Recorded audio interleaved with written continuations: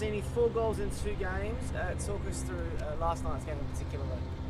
It was a really good game. I think everyone did well as a team. We worked really hard and pushed ourselves to our limits.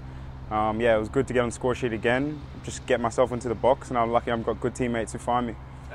On an individual note, how did you rate your own performance for the match itself? Yeah, I was quite happy. I feel like I'm getting better every game. I'm getting more minutes into my legs, gaining fitness, and I'm just trying to improve. First game against an A-League side. What did you make of Western Sydney last night? Yeah, they were a good test. They were a good team. They moved the ball pretty quickly and pushed up quite quickly from the back. So it was a good test for us, and luckily we came out victorious. So, yeah. Like I said, first game against an A-League side this pre-season. Did it give you a good gauge as to where the team, or where our team is at in comparison to the A-League sides ahead of the actual season itself? Yeah, for sure. All our previous pre-season games have been against NPL teams and not on the greatest of surfaces. So it was nice to play against an A-League team and test where we really are at so far this season.